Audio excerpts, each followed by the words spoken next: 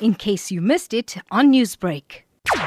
At the moment, there's a lot of people that's coming here and coming with a fake note and trying to catch all the elderly people and all these people that are unaware of all this. Basically, every week they're trying now. There's notes here, they're coming, and now what happened on the Sunday, this particular day, last week Sunday, approximately about 9 o'clock, this guy came, and he wanted to change his pocket of $30 to the underwear. And then what happened was then we chased him away. And then about 15 minutes later, he came back, he stopped there, he jumped out, he pulled his firearm and started pointing at all the people that standing there now who chased him away. And then he chased on two guys, and he ran up the road here again, and then it so happened the police were going past. He ran down the house here, he ducked in the yard, and then they caught him and they charged him for counterfeit money and armed robbery, possession of an illegal firearm, and there was 3 guns found in that vehicle. How long has the situation been going on for?